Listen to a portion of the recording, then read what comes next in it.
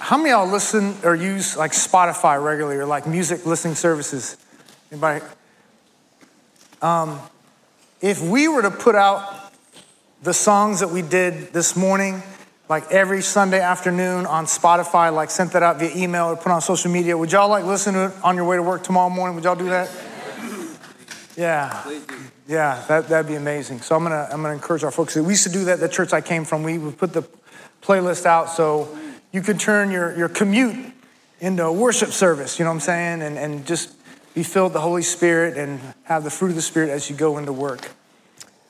Speaking of music, about 6 years ago, Adele came out with a music video for the song Hello. And how many of y'all have heard the song before? Y'all listen to secular music? I'm just kidding. just playing now. When it was released, the video set the record for the most number of views in a 24-hour period. She had dethroned Taylor Swift. Sorry to all the Taylor Swift fans. But her video in a 24-hour period, the music video, had almost 28 million views. And to date, there's almost 2 billion views of the music video for it. It's the most watched Adele video on YouTube. And for those of you who, like me, like the song, if you listen to the lyrics, even though Adele has a very soulful, very beautiful voice, if you listen to the lyrics, it's actually a very depressing, discouraging song. Have you all heard it before, the lyrics, and like actually listened to the song? Have you seen the video? So in this video, she's reminiscing and talking about a relationship she used to have, a romantic relationship she used to have. And now she's thinking about all the good times they've had, but also maybe some of the things she would have done differently. And so she has regrets. And now she's trying to reach back out to her ex-lover to say, hey, can we connect again? Can we try to work things out? Can we even reminisce together? Can we maybe talk about those regrets? But even though she's called 1,000 times, he refuses to answer. So the song really is about regrets, which I think everyone in the room here has regrets, amen? I don't know about you, but I've not lived a perfectly faithful, obedient life, and I've got regrets, whether from a week ago or 10 years ago, we all have regrets. And so I think the reason why so many of us can resonate or connect with that song is because we all have regrets, amen? And on top of that, at times we have felt hopeless to change things. And that's what this song is about. It's about hopelessness, really. About, hey, I'm trying to reach out to this guy who we enjoyed memories together and we have regrets, and he won't take my call. And hello, this is what I'd say from the other side, is the gist of the song. And the reason why I believe, again, so many people connect or resonate with that song is because we wish we could connect and we wish we could deal with some of those regrets. But we, like her, lack hope. And that's what the song is about. It's either about lacking hope or misplaced hope. Hope and maybe things can work out again, or hope to live back in the past. It's either misplaced hope or a lack of hope. And I don't know about you all, but for me, I would say I've got regrets. And at times I've wrestled with either not having hope or having misplaced hope. And so this message today is a very unique message in this Kings and Prophets series, because for this whole series, it's all been prophets who warn us, and they're shouting and they're screaming these warnings from God because God loves us. But today, it's a gentle whisper for those who are here this morning who lack hope or have misplaced hope. For some, this is not going to apply to you. For those of you who trusted Jesus at the age of 3 years old, and you've been faithfully walking with him, both you and your spouse have always been pure and never had any wandering thoughts at all, and you guys have this perfect marriage because you've been pure emotionally and physically before you got married. Your kid's very first word was not mommy or daddy, but your kid's first word was Jesus, right? And I was in kids ministry last week. I work with some of y'all kids, and your kids say Jesus was their first word. Y'all know that tithing is something the Bible talks about, not as the ceiling, but the roof, but the ceiling is the bottom to start off. And so you've been tithing since you're 18 years old, and you've been giving 1% more every year. And now you're giving away 43% of your gross income. God bless y'all for that. And every time you and your spouse fight, it's over, well, you're less selfish. No, you're less selfish. No, you love me more. No, you love me more. No, you go hunting with your buddies this weekend. You deserve it. You go. No, you go with your girlfriends to the lake this weekend. No, you go. So if that's you, this message probably won't apply to you. But for the rest of us who lack hope, where it seems like life is coming in on us, like it seems like we just are barely keeping our heads above water in our families or at work or in our lives. For those of us who have misplaced hope, perhaps you are saying, yeah, man, my life is difficult. It's hard. It feels like there's no light at the end of the tunnel, but your hope is in that vacation you're taking in January to Colorado for a week to go skiing with your family and friends. Perhaps your hope is in that next raise that you're going to get or the next promotion you're going to get. That's misplaced hope because that hope is something that will not endure. So for the rest of us who have either no hope or misplaced hope, if you have your Bibles, we're going to find this gentle whisper from Hosea chapter 14. Old Testament, find the book of Daniel, and the first minor prophet is Hosea. Hosea is called the minor prophet, not because he's insignificant and not because he's under the age of 18. A joke, y'all. Y'all missed that one. It's because unlike Jeremiah and Isaiah, his prophecy is shorter. So it's not insignificant, it's not overlooked, it's just shorter. The king we're going to talk about today is Hoshea, which sounds just like Hosea with an H. Hoshea is the last northern king, the king of Israel. In around 700 BC or so, we can find this in 2 Kings 17, don't need to turn there.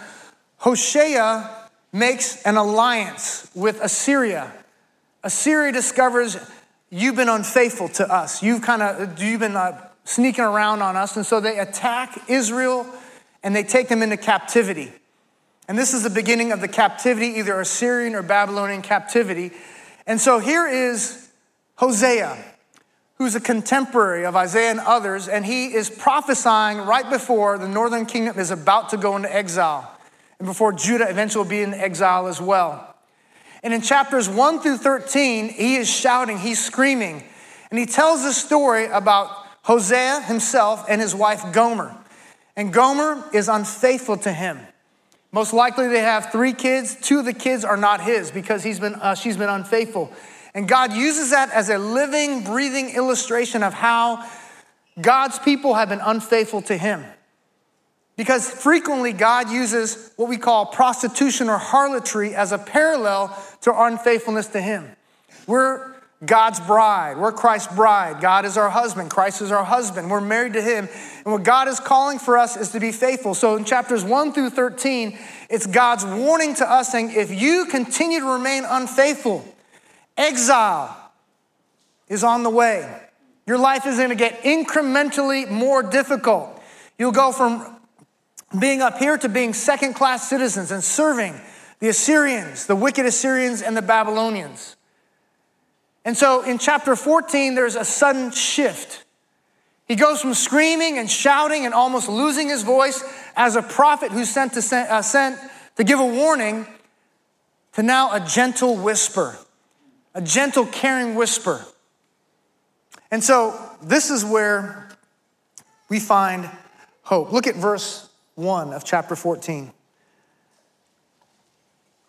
The second half there, Hosea 14, verse 1. Where do we find hope?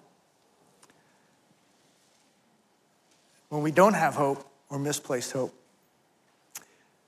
For you have stumbled because of your wrongdoing. That word stumble occurs 6 times throughout the book of Hosea. And because the people of God have been unfaithful, have not faithfully obeyed, literally, they keep tripping. Let's just say it that way. They keep tripping. They've stumbled. In verse 9, look at verse 9 at the very end. But wrongdoers will stumble in them. The first part there says, and the righteous will walk in them, God's commands, but the wrongdoers will stumble in them. So this word stumble is repeated throughout Hosea. And because they have stumbled and have been unfaithful to God, they're about to enter exile and their lives are going to drastically change. And they're going to lose hope. So here's point number 1. We've messed up beyond hope. If you've got regrets today, if you've got pains and burdens today, if you're feeling like I can barely keep my head above water, I feel like my marriage is falling apart, my life is falling apart, and I have no hope, you feel like they do. We've sinned, we've stumbled because of our wrongdoing, we've messed up, and now we have no hope. I've mentioned this recently. My heart is still heavy. Someone asked me the other day on my birthday, how old do you feel? And I said, my body, I still feel like I'm 30. I feel like I can run and jump and do all this stuff and have energy all day, but my soul feels like I'm 70, 80 years old. 2 weeks ago, week and a half ago, my wife went to the funeral of one of our elders when we pastored in San Antonio who committed suicide. He was a sergeant in the homicide department of the San Antonio Police Department. And he ended his life, and he left behind a wife and 3 young kids. And it was one of the saddest funerals I've been to. It was like a movie. The San Antonio Police Department, they were overseeing the entire funeral. So we got there, and there was like all these officers in their dress uniforms, the police motorcade and the limousines and all that, and all the dignitaries. And the funeral started, and it was like a movie. They had 3 officers in kilts with bagpipes, and they were playing Amazing Grace as they came down the aisle. And I just began to weep profusely, thinking about my friend and former elder and thinking about his family. And then recently, my wife works at University of Houston, and we're big track fans. We saw that Cameron Burrell also ended his own life. And so I began to ask the question, what does it take for life to get so difficult and so hopeless that there's no light at the end of the tunnel? And I've heard many stories like that during this whole pandemic and the shut-in and things where people are wrestling with depression and anxiety, and there seems to be like no light at the end of the tunnel. So if that's you, I would beg you, ask you, plead with you to reach out to somebody. Please do that. To reach out to somebody, to a friend, a parent, a pastor, community group leader. And also I'd encourage you to keep listening because I would offer you this hope from the scripture today. So the question is, where's your hope? And what is your hope? Because if your hope is simply in that next vacation, that next promotion, as soon as we're empty nesters, as soon as our kids start walking and talking, if your hope is in the next thing, that's temporary hope. And hope is simply a belief or a trust that things are going to get better. And as believers, we have something that no one else has, which we'll mention here in a second. We have a hope that's incomparable. So perhaps you're here today and you believe that you have messed up beyond hope. Here's some good news. Look at verse 1 again of Hosea 14. Return, Israel, to the Lord your God. That word return, you can underline that word return. If you're lacking hope today, if you feel like you have messed up beyond hope, if you feel like all the warnings that have been given the last few weeks from Ryan and others and myself, as we study the scriptures, the prophetic warnings, and you say, I've disobeyed, I'm living the consequences, and I feel like I'm beyond hope, the command here is to return. And this word return is repeated 4 times in this last chapter, this gentle whisper. Where again, Hosea has been shouting warning after warning after warning. But in chapter 14, verse 1, he lovingly, gently whispers into your ear and my ear, return. It's the Hebrew word shu, return. Why? Because you stumbled because you're wrongdoing. Verse 2, take words with you, and there's that word again, and return to the Lord. Not take your offerings, not take your lambs, not take your oxen. He says, take words. Out of a heart that is now returning to the Lord, take words with you and return to the Lord. And this is what you pray. Pray to him, take away all guilt and receive us graciously. It's a call for mercy and grace so that we may present the fruit of our lips out of our hearts that are devoted to you, that are captivated by you. May we gather like this and we worship you. And look at this commitment. Assyria will not save us. Remember, Hoshea and other kings had made alliances with Assyria, even though they were commanded not to. So they recognize, hey, we repent. Assyria will not save us. We will not ride on our horses. If you remember that message on Solomon, King Solomon was told not to get horses from Egypt. He got horses from Egypt. And so he says, hey, we're not going to depend on our horses and our armies and our weapons anymore. Also, to the work of our hands, to the idols that we've created. No, will we say again, our God, to the work of our hands. We're not going to worship idols anymore. And again, I don't think anyone in here has an actual statue, a tiki doll or something that you bow down to. But we as well can say, you know what? I am going to rely on God alone. I'm not going to let a good thing become a God thing. I'm not going to let the creation replace the creator. I'm not going to let my job, my spouse, my marriage, my desires, my dreams, my comfort, my 401k, my savings, my investments. I'm not going to let any of those good things that come from God become a God thing. Why? For you, the orphan finds mercy. He's not talking literally about the orphan. So if you're saying today, like, I'm not in a foster home, I'm not an orphan, what is he talking about?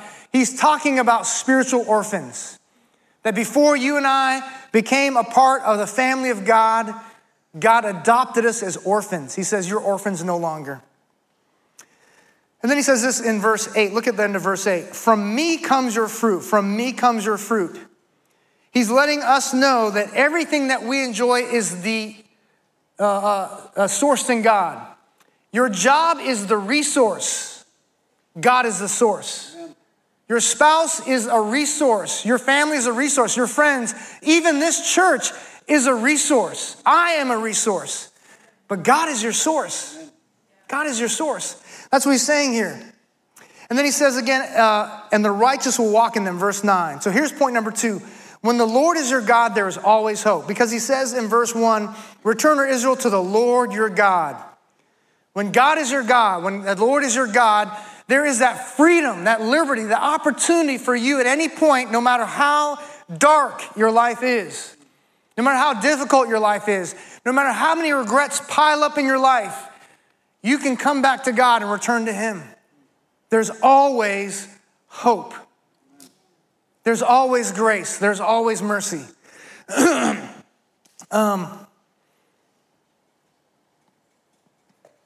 So the question is, where do you find your hope and where have you given up?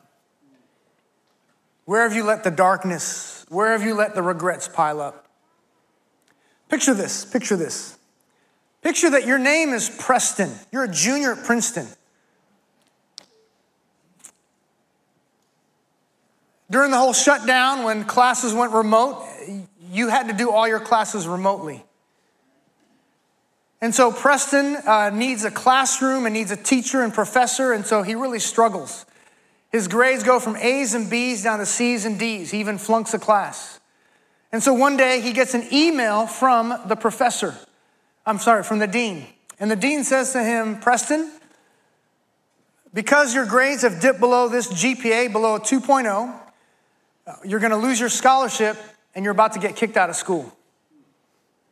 And so at the very end of the email it says, now if you want to talk about this, if you want to contest this, please come to my office, set an appointment, and we can meet.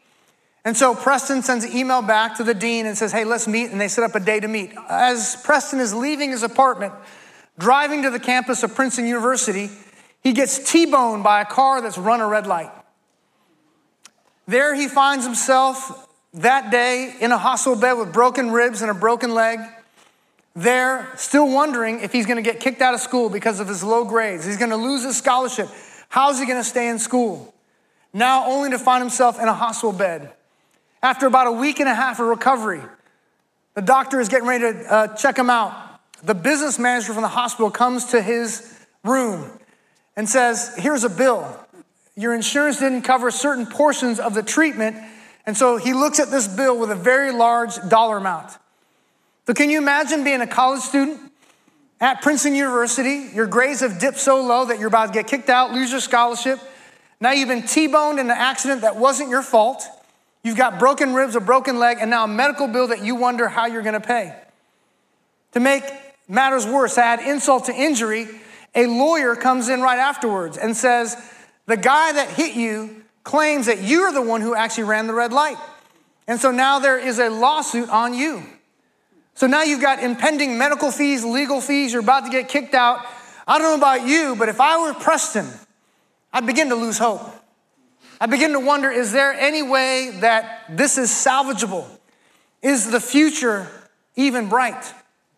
But then as you look at this legal document, you notice at the very top of the legal document, your name. And it says, Preston Bezos. And then you remember something. My dad, and Preston Bezos really is a student at Princeton University. The accent, all that stuff's made up, but he really is a student at Princeton University. Wouldn't your outlook change? Wouldn't your hope change the moment you remember that my last name is Preston Bezos? Wouldn't your outlook suddenly change when you remember who your father is? My father is Jeff Bezos, who is worth $201 billion. And here's the thing, your hope is not in the $201 billion. Your hope is in your father who loves you, who has all the resources, amen? And you all, I use that illustration to simply tell you this. Psalm 24:1 says it this way, our Father, if you're a believer, if you're a Christian today, our Father, the earth is the Lord's and all it contains. He owns it all. From time behind to time beyond, he owns it all. He controls it all. And so if you're here today in a situation that's dark and hopeless, whether financial, health, relational, marital, in parenting, remember who your father is. Remember who you belong to. Remember John 3:3, that you are born again into the family of God. You are a child of God. And because of that, you can have hope. So the good news is when the Lord is your God, there is always hope. And I'm going to say it this way. You can write this down. 1 Peter 1:3. Christ, Jesus Christ, my living hope. 1 Peter 1:3 says that Jesus Christ is our living hope. He is our living hope. Every other thing that you would put your hope in is static or latent. It's a dead hope. That vacation will soon pass. That promotion will soon pass. Even if you put your hope in a living being, your spouse, your pastor, whatever, the weight of your hope will crush that person. Because they're not sovereign. Because they're not all powerful and all knowing and own everything. But Jesus Christ is our living hope. Constantly moving and flexing to where you need hope. And so if the Lord is your God, Hosea is gently whispering to you and I, there's always hope. There's always hope. Now look at this picture. Look at this picture. Last point here and I'll sit down. Hosea 14:4. I will heal their apostasy. I will heal their apostasy. They've been unfaithful to me, but if you return to him, repent and return to him, you can find hope that he will, future tense, I will heal their apostasy. That word heal is the Hebrew word rapha. It occurs in Exodus 15:26 when God, Yahweh, Jehovah God says, I am Yahweh Rapha, the Lord your healer. He will heal you physically. He will heal you spiritually. He will heal you emotionally. He is our healer. I will heal their apostasy. Look at the second part. And I will love them freely. That's the Hebrew word ahav. The word love there. It occurs 16 times in Hosea. It's one of those themes throughout the book of Hosea. Though you may have been unfaithful, you may not have loved God with all your heart, soul, and mind, one thing that you can count on, God loves you. Amen. I will love them freely, with liberty, with generosity. Why? Because my anger is turned away from them. That word turned is that word shub again. It's the negation form of it. Just like we're returning to God, the reason why we can return to God is because now his anger towards us is fled. It's left him. And here's a picture. Whenever we see unfaithfulness to God, the consequences are barrenness and drought. The picture is barrenness and drought. So imagine a desert. Imagine the western states in America right now. I saw a documentary or news thing on Lake Mead right now. Lake Mead is down to a third of its level. Docks and things are like dropped way down. That's the picture of unfaithfulness to God, barrenness and drought. Now look at this in verse 5. I will be like the dew to Israel. The life-giving water, the dew that refreshes and grows. That's what I'm going to be like. There's a member here at Bayou City Fellowship for my 50th birthday. He took me fishing down in Matagorda on Tuesday. And as we were fishing, it was hot and humid. We were out there in the sun, baking, catching tiny little fish. And he said, hey, I'm watching this storm coming towards us. There were these storms and rain clouds coming off the coast. And I don't know if you've ever experienced this. It's the rain, not raining cats and dogs where you quickly run to your car and like shelter. But it's not like that drizzle that's just miserable, like, like Seattle drizzle. It's that gentle rain that refreshes and cools. And we're out there fishing and this cloud comes in and next thing you know, it starts raining on us. But as a gentle rain, the temperature dropped. The water cooled us down. He says, that's the picture here. If you feel dry and barren, when you return to the Lord and repent, he says, he restores by refreshing you. He will be like the blossom, like the lily. He will take root like the cedars of Lebanon. The root provides stability if you feel like you're unstable today. Verse 6, his shoots will sprout. Again, those roots will sprout, giving you stability in life. His majesty or beauty will be like the olive tree. People will see it and admire it. They will see the work that God is doing in your life, and they will see it in your life. And his fragrance like the cedars of Lebanon. That word fragrance is like the perfume or cologne. He says it's going to be attractive. It's going to be desirable. It's going to change the atmosphere of the room when you walk in because God is doing a work in you. It's this picture of Psalm chapter 1. Psalm 1 says, the one who walks in God's ways, one who fears the Lord will be like a tree planted by the rivers of water. He says that's the picture. When you're unfaithful to God, the rivers dry up. But when you are faithful to him, he says you'll be like that well-watered tree. Verse 7, those who live in his shadow will again raise grain. They'll have crops and beneficial things. And that word raise is that word shub again. They will return grain, producing grain. They'll be fruitful again. They will blossom like the vine. His fame will be like the wine of Lebanon.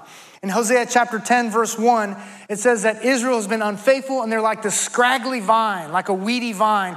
He says, now here it will be like that well-cultivated vine with big grapes on it that people enjoy and enjoy the fragrant aroma. There's point number 3. No one is beyond the hope of restoration. No one is beyond the hope of restoration. Not because of you and I and our character.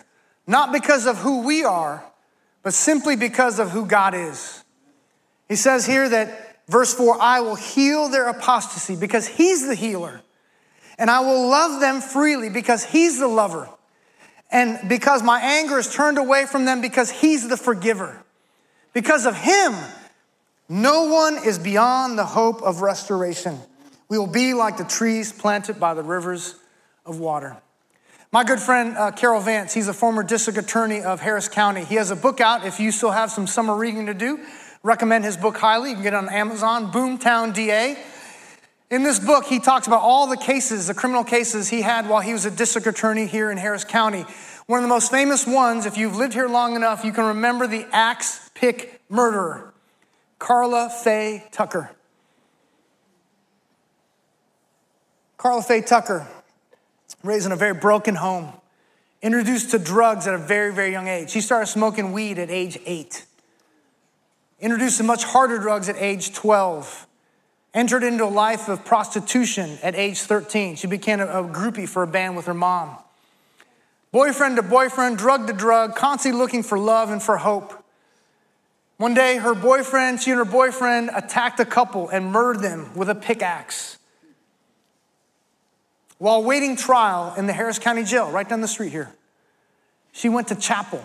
This is how far she was from God and how far she was from even anything associated with church. She was invited by a podmate to go to a chapel service. So she goes to chapel service, and here's the chaplain speaking about God and Jesus and all this stuff. A little bit curious, she has a Bible that she's been given. And this is what she says. She stole the Bible. Thinking, oh, I got away with it. I stole a Bible. Not knowing that the chaplain was like, you can have them. We want you to read the Bible. They're free. She goes back to her pod. She begins reading the Bible. And there she places her faith in the Lord Jesus Christ. And she becomes a born-again believer. She goes to trial, and in trial, she's convicted and is sentenced to death. She spends life on death row, and Carol Vance tells me both in the book and also personally, such a radical transformation, such a radical restoration, that as she got closer and close to when her sentence was to be executed, when she was to be executed, pastors and religious leaders and political leaders all asked that her sentence be changed from death to a life sentence because she became an evangelist there in the prison. God had so radically changed her life. And so one of the things that you may not know about me, I have been doing sports ministry for a long time, but I've been doing prison ministry for just as long. And one of the reasons why I love prison ministry is this, is because all of us in here have regrets. Amen? But very few of us have ever been to jail or prison for our regrets. But the men and women that I minister to, that God used me to minister to, they've got regrets and they're in prison. And for many, they have no hope. During the holidays, Thanksgiving and Christmas, suicide attempts and suicides go on the rise because these men and women have no hope. They see no light at the end of the tunnel. And so we come in and the gospel gives hope. Amen. Your life may not get better tomorrow. Your life may not get better next year, but in eternity, amen, all the sufferings and the pain and the darkness will quickly fade compared to the glory of eternity with Jesus Christ. Hallelujah. And that's what Carla Faye experienced, and that's what Christ is offering to you today. Whether you're an unbeliever, you have not put your faith in Christ, or to you a believer who you feel like I can barely keep my head above water. I'm battling anxiety and depression. I have no hope, or I have misplaced hope. No one is beyond the hope of restoration. Here's a big idea for today. No one's beyond hope because Jesus is our loving and living hope. Jesus Christ is our loving and living hope. He gave his life so that you can enjoy the abundant life. He died and resurrected and now is ascended. He's seated at the right hand of the Father to give you hope. I'll give you a preview. I've been working on the 10th anniversary message, and I'm looking at Acts chapter 1, verses 9 through 11. And Jesus ascending into heaven, he's enveloped by the Shekinah glory cloud, symbolizing this, that God has accepted him. And one day we will experience the exact same thing. No matter how broken and sinful you are, if you put your faith in Jesus Christ, one day the glory cloud will envelop you. And you can have and rest your hope in that. So no one's beyond hope because Jesus is our loving and living hope. Here's a quote from Charles Spurgeon. Hope itself is like a star, not to be seen in the sunshine of prosperity and only to be discovered in the night of adversity.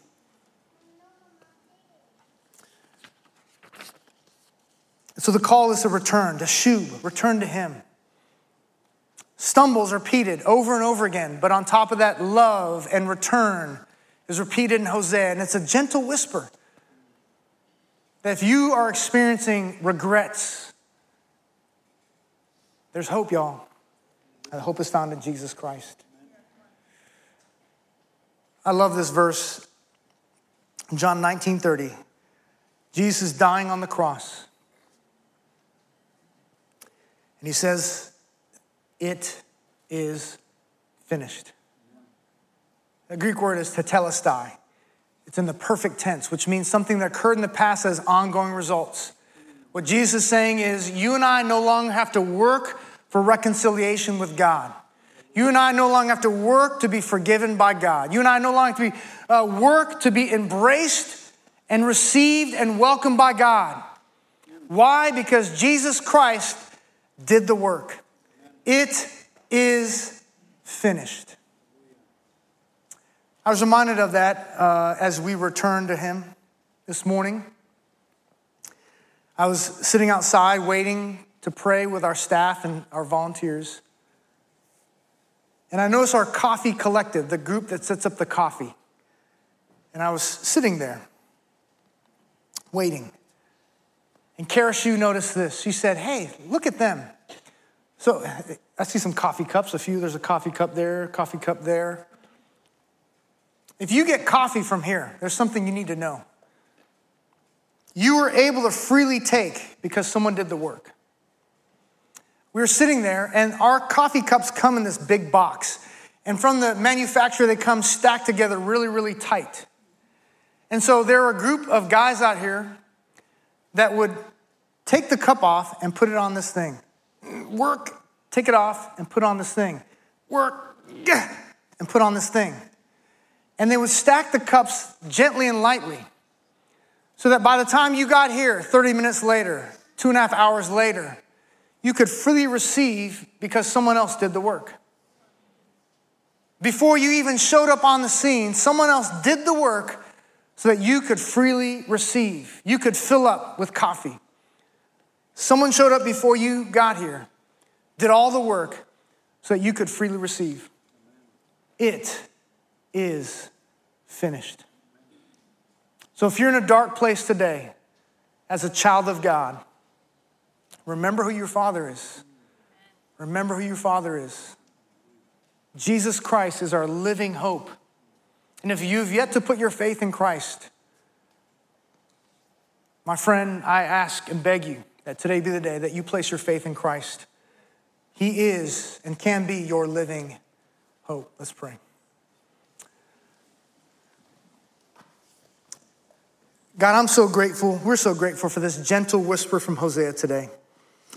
As King Hoshea and the Israelites were about to enter into Assyrian captivity, to become slaves and servants, to experience violence and torment like they've never experienced before, to experience darkness and destruction like they've never experienced before. Hosea gives God's people, he gives us a gentle whisper of hope. And God, Israel to this day has yet to return. 2,700 years later, they have yet to fully return. But one day in the millennial kingdom, they will return and experience restoration. So God, I pray now for everyone under the sound of my voice who's walking through a season of just darkness and even despair, who is drowning in their regrets, drowning in anxiety, drowning in stress, wondering, is there a way out? There seems to be no light at the end of the tunnel. God, would they return to Shub through Jesus Christ back to you? That their hearts would be captivated and overwhelmed by you. And God, for those today who have yet to place their faith in Christ, who are here today probably just sitting in the back, checking things out, wondering if there is lasting, eternal hope, that today be the day they place their faith in the Lord Jesus Christ alone. God, we're grateful for Jesus, our living hope. No matter what troubles we face, no matter how dark the days, he is our living hope. And it's in his name we pray. And all God's people said, amen. If you need prayer, I'm inviting our prayer team coming up on my right and my left. If you have the Bayou City Fellowship at Spring Branch app, you can also submit your prayer request if you're not comfortable asking for prayer personally this morning. They would love to pray for you. And if you say, hey, I want to return to the Lord, I want to go back to him, I need hope, they're here to pray with you this morning.